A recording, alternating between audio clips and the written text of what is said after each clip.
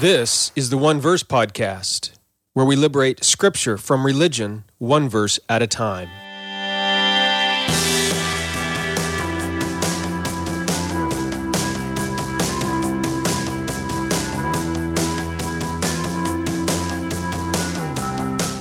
Welcome to the One Verse Podcast. I am Jeremy Myers, your teacher. We're finishing up Genesis chapter 4 today. As we look at Genesis 4, 16 through 26, let me ask you, what event is at the foundation of all human society and civilization? Now, we're going to look at the answer to that question today. And if you don't really care about, care what event is at the foundation of society and civilization, listen, it's not just at the founding event way back when, but also the foundation of society and civilization today. It's important to understand what is at the foundation, what forms the basis of society and civilization, because doing so, it's going to help us in our own lives, help us understand what's going around us in politics and economics, with our neighbors and our friends and our marriage and our family relationships, at jobs, in a culture, current events, pretty much everything. So we're going to see what that is today, sort of the last thing we've been gearing up to now for several months as we come to the end here of Genesis chapter 4. Now, before we look at that, I would love to send you a Christmas gift this year. Do you want one from me? I have a couple gifts I want to give out. First, you have to become a member of RedeemingGod.com. Now, it's the only way I can send you a gift. I need to know who you are. And for that, you have to become a member. All members of RedeemingGod.com, there's three different membership levels, one free one and then two paid ones. But even if you join the free membership level, I'm giving you a free gift, well, several actually, but the new gift for this year, for this Christmas, is a theology course, online theology course, access to my brand new course. In fact, I'm not even done with it yet, but I almost am, and it's based on my book, The Skeleton Church. So join to become a member, any membership level, and you can get access to that course for free. Second, though, and here's a bigger gift as well, I want to give away some one-year memberships, the annual Love membership. The value of this is $89. And what I'm going to do is for every 10 people that sign up between now and Christmas, I'm going to give away one annual membership. So you basically have a 10% chance of winning. If I get 10 people to sign up, then I'll give away one. If I get 20 people to sign up, I'll give away two. 30 people to sign up, I'll give away three, so on. Now, if you're already a member, you're already eligible to win this, so don't worry about that. You'll be entered to win one of these free memberships as well. And how it'll work is after you sign up and pay, if you win, I will refund you for the one-year membership. So anyway, I would love to give away 10 memberships, but it all depends on you signing up. So to do that, to get started, just go to redeeminggod.com/register and pick your membership level there. Again, you'll only be eligible to win the free annual membership if you pick one of those second two options, either the Hope membership level or the Love membership level. Okay? So either way, become a member, and I would love to send you those Christmas gifts. Now, let's get on with our study of Genesis 4, 16 through 26. So Genesis 4 has been all about sin, really. Most people, most Christians, many Christians anyway, sort of believe that the real problem with the human condition began way back in Genesis 3, when Adam and Eve ate from the tree of knowledge of good and evil. But we have seen in Genesis 4 that this chapter is what reveals, where we learn what the real human problem is. Okay, and the human problem we have, that we live in, is rivalry with other people. Cain and Abel were in rivalry, and as we saw with them, with Cain and Abel, these brothers, this rivalry often leads to violence and murder. And then, of course, we, as humans, typically blame this on other people, and ultimately, we blame our violence on God. If you watch the news, even watch your own life, you'll see this tendency popping up all over the place. You look at your own life and how you interact with your family members or your neighbors or your coworkers, especially when you're in a disagreement with someone. How do you behave towards them? And then how do you justify your behavior towards those other people? you're going to see this tendency to engage in rivalry and then even the violence. It may not be physical violence, but verbal violence, name-calling, that sort of a thing pop up. And ultimately, you're going to feel justified and righteous in how you treated those other people, and you might even say that you were doing God's will, calling out the truth, something like that.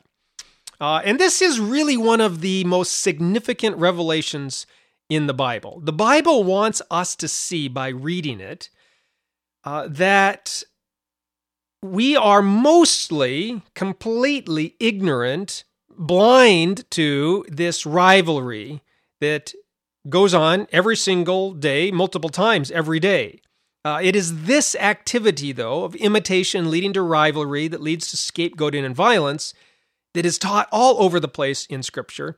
And we're first introduced to it here in Genesis chapter 4. All right, so today, sort of as we close out Genesis chapter 4, we're going to see that these human activities of rivalry, violence, scapegoating, that they are the foundation of human culture and society. Rivalry and then the scapegoating violence that comes from rivalry, it is these that lie at the heart and center of human civilization. So to see this, we're going to pick up with the account of Cain in Genesis 4:16. So remember, Cain found himself in rivalry with his brother, and so Cain murdered Abel, his brother, and then Cain blamed it on God the way we generally do when we engage in violence against others. And so God came along, and rather than try to defend himself, God told Cain what the consequences of his actions would be. He even tried to protect Cain in there as well. And then Cain blamed all this on God as well. So God, obviously, is the ultimate scapegoat in here. We've talked about all this in previous episodes. And even though God is the one who warned Cain against his actions and even worked to protect Cain, Cain is the one who then turns around and blames God.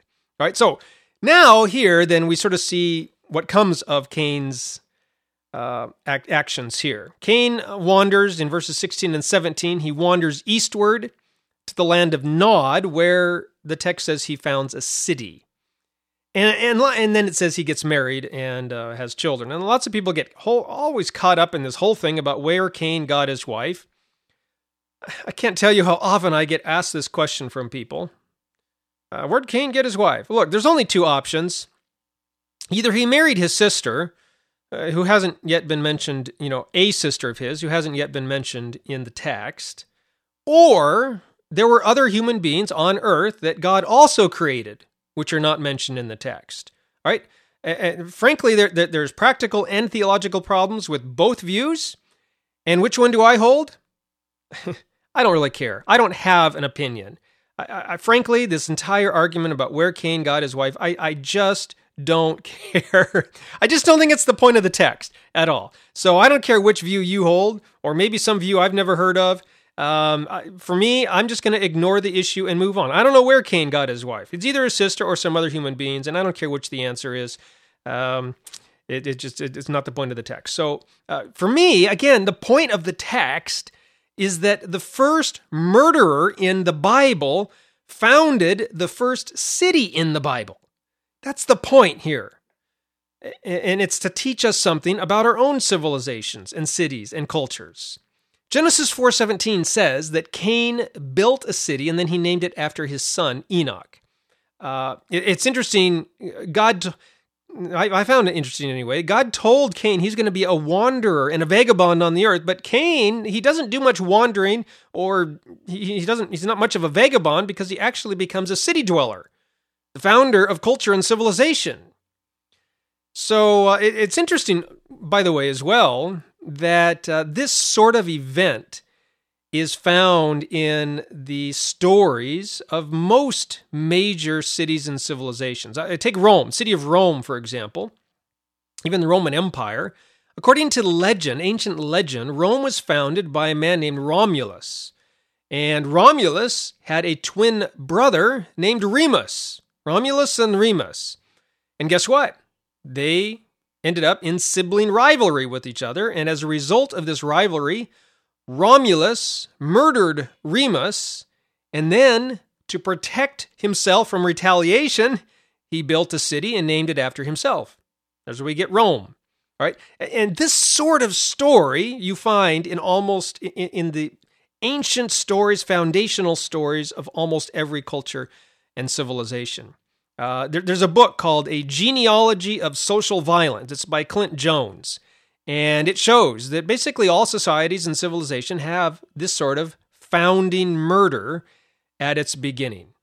Sometimes the murder is a result of rivalry between brothers, the way it was with Rome, and the way it is here in Genesis 4. Sometimes it's just a rivalry, founding murder that occurs between family members or close friends, all right?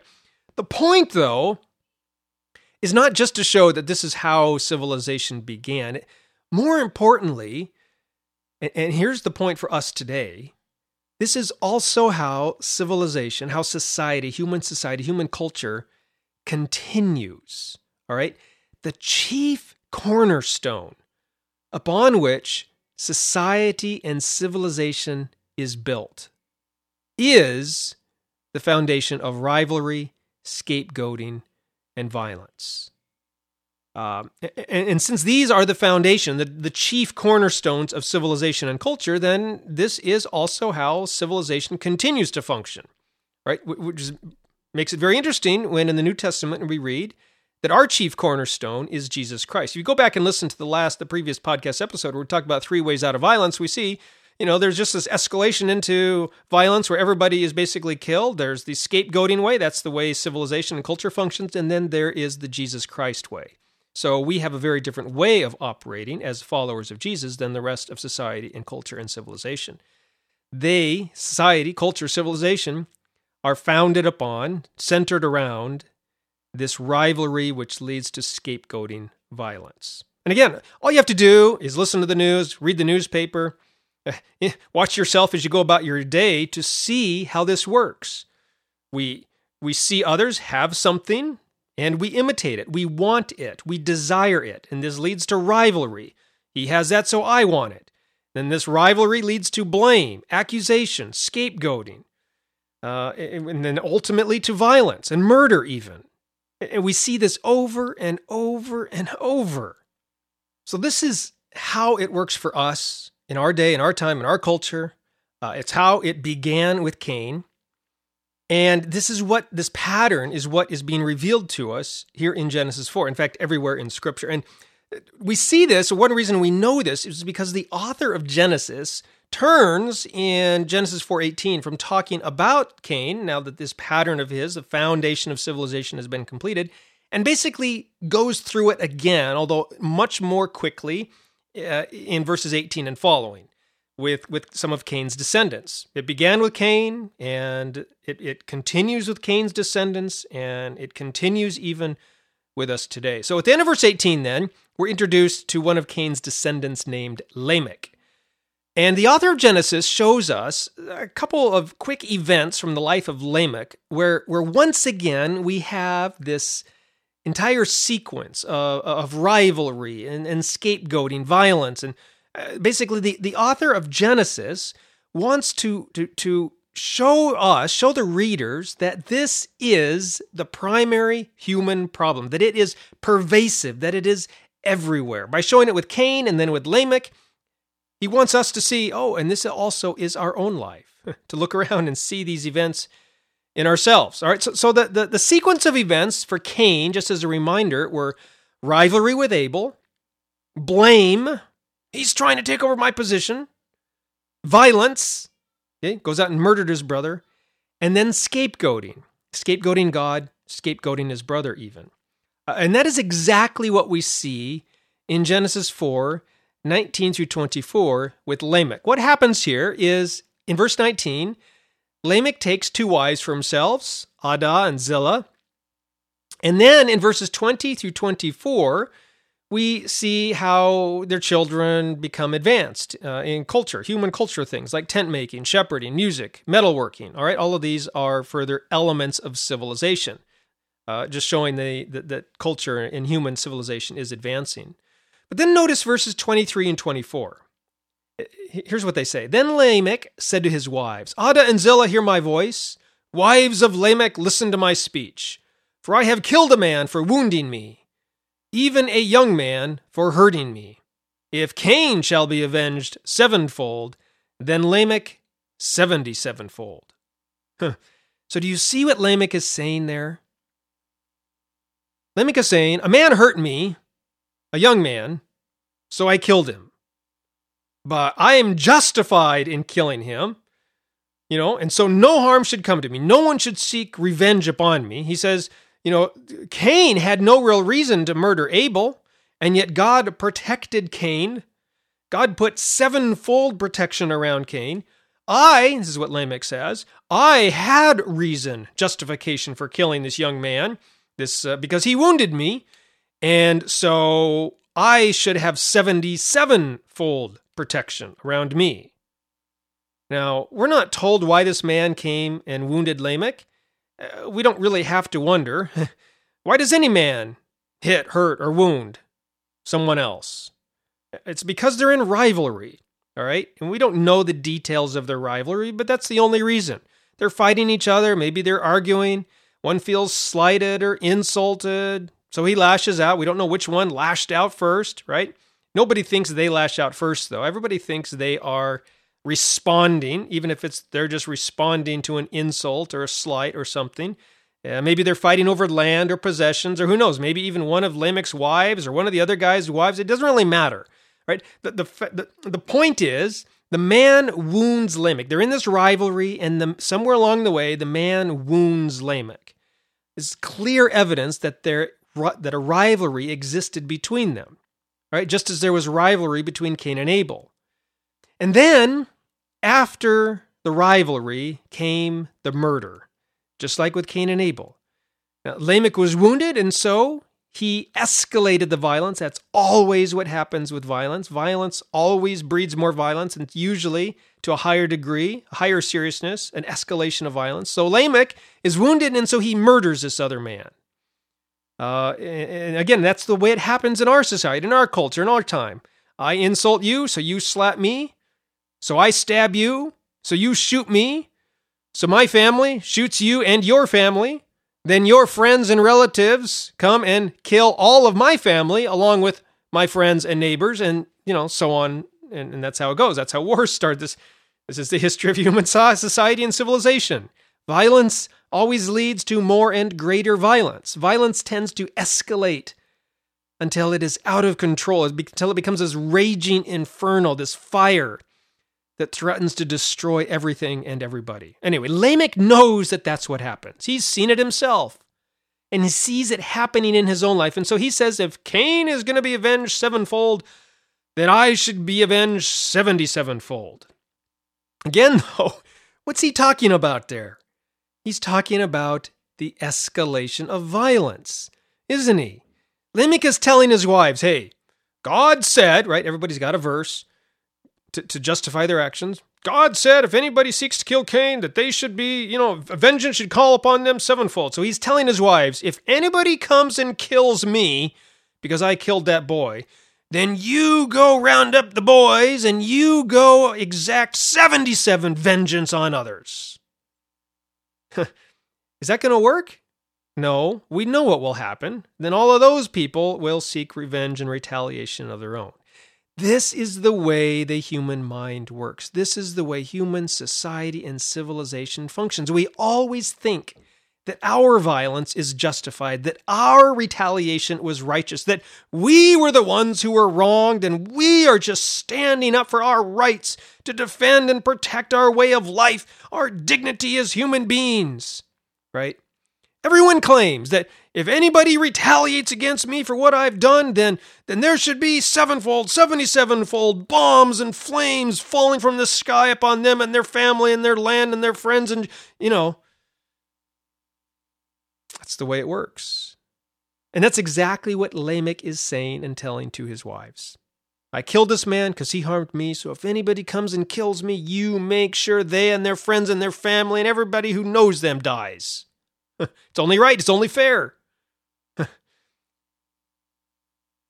By the way, and just in case you missed it, Lamech brings God into it by quoting this idea that, if Cain is going to be avenged sevenfold. He's basically using God's words to justify his own sense of justice and vengeance, his own desire for retaliation. So he's bringing God into it, and he's saying this is only God's will. This is what God wants. Lamech believes that he murdered that other man out of necessity, and so if someone comes and kills Lamech, then God will approve the 77-fold retaliation upon those others. And so even here, just as we saw with Abel, just as we saw with Adam and Eve, all right, the finger gets pointed at God. This too is one of the foundational, super important truths about society and culture and civilization. Who is the ultimate scapegoat? The ultimate scapegoat in history, in society, civilization, even all over the place in the Bible, is God. All right, we see this all the time. People perform some sort of act of retaliation, revolt, revenge, whatever, and they say, we're only carrying out the will of God. This is justice is being served. This is what is right and fair. And if anyone seeks to retaliate against us, God will escalate the cycle of retaliation even further, right? It's a terrible, terrible cycle, but it is the cycle which has ruled and dominated human culture and civilization from the dawn of time. This is the main sin talked about in the Bible, revealed, exposed in the Bible. And therefore, as a result, this is the primary sin from which Jesus came to rescue and deliver us. We're going to be talking a lot more about that in future podcast episodes. In fact, just to give you a little heads up, next week I'm going to be doing a quick summary of Genesis chapter 4, just as I did with Genesis 1, 2, and 3. And then we're not going into Genesis chapter 5. We're basically done with Genesis for a while.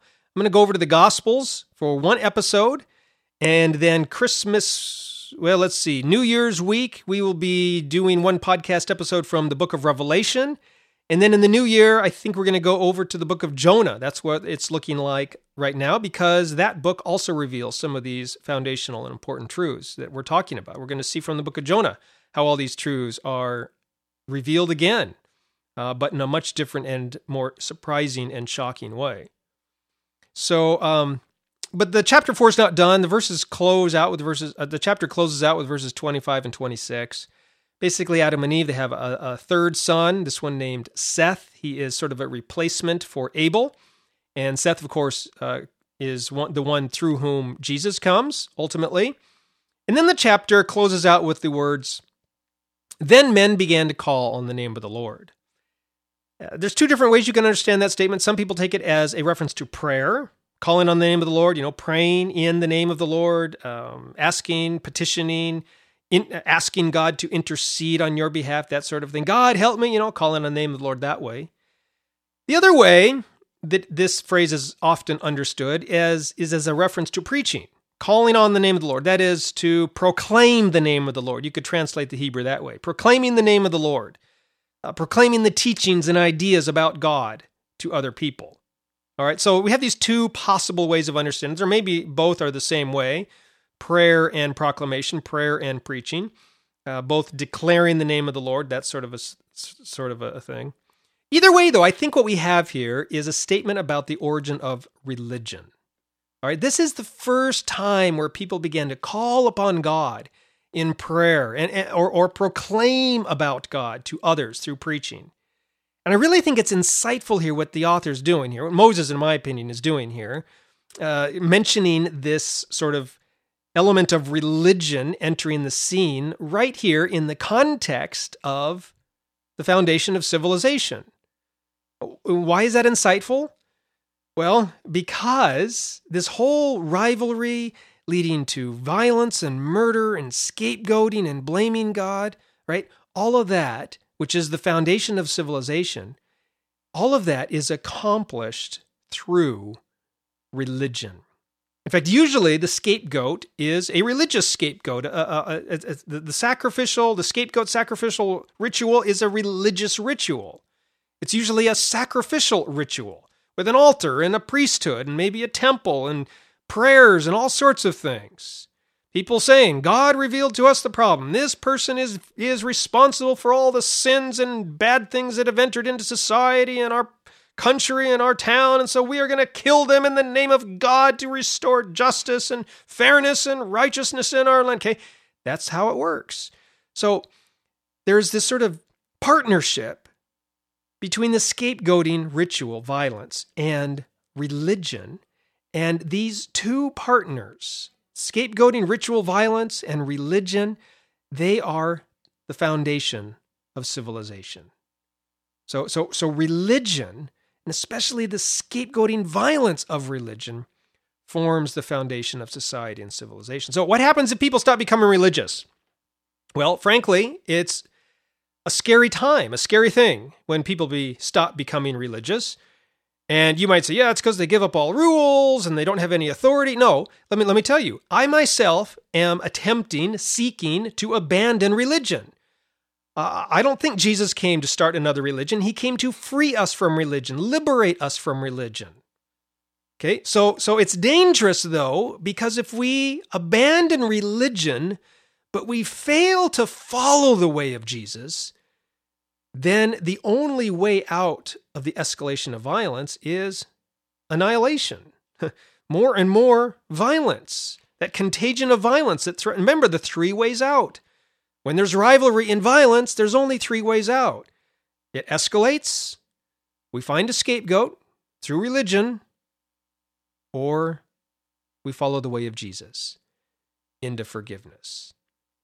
Again, I talked about that in previous episode, and I'll talk about it in future episodes. Also, it's going to be a theme in one of my upcoming theology courses, online theology courses. So I'm going to leave that concept alone for now. It's a giant concept, and I'm going to write and teach a lot about it in the future. But that brings us to the end of Genesis chapter 4. And where do we go from here? Again, I'm not going into Genesis chapter 5. We're going to do a quick summary of Genesis chapter 4 next time. And then the episode after that, do one episode in the Gospels, and then one episode from the book of Revelation. And that will bring us into 2017, into the new year. So that's sort of where we're going. But if you want to sort of between now and then get access to some of these online theology courses, and also if you want a chance to win one of those free 1-year gift memberships to my website, then what I want you to do is go over to redeeminggod.com/register, sign up for either the Hope or Love membership levels. Okay, the Faith one is free, and you can do that. You'll get free ebooks and a free online theology course based on my book, Skeleton Church. That's 6 lessons long. But if you sign up for the Hope or Love membership levels, that enters you for a chance to win one of my free 1-year memberships. All right, so you sign up for a member, you'll be entered to drawing to win that gift membership. And basically what will happen, if you win, I will contact you and will refund your membership fee for the year. All right, so again, you got a 10% chance of winning. The more people that sign up, the more gift memberships I'm going to give away. And again, if you're already a paying member, first of all, thank you, but I'm not leaving you out either. You're already eligible, so don't worry about that if you're already a member. And look, even if you don't win that annual gift membership, you still get gifts of the ebook, free online courses, free lessons, and a bunch of other membership benefits as well. Anyway, I can't wait to see you on the inside. Just go to redeeminggod.com/register to get started. And I'll see you there, and I'll see you next week when we conclude our study of Genesis chapter 4 and summarizing the chapter. See you then.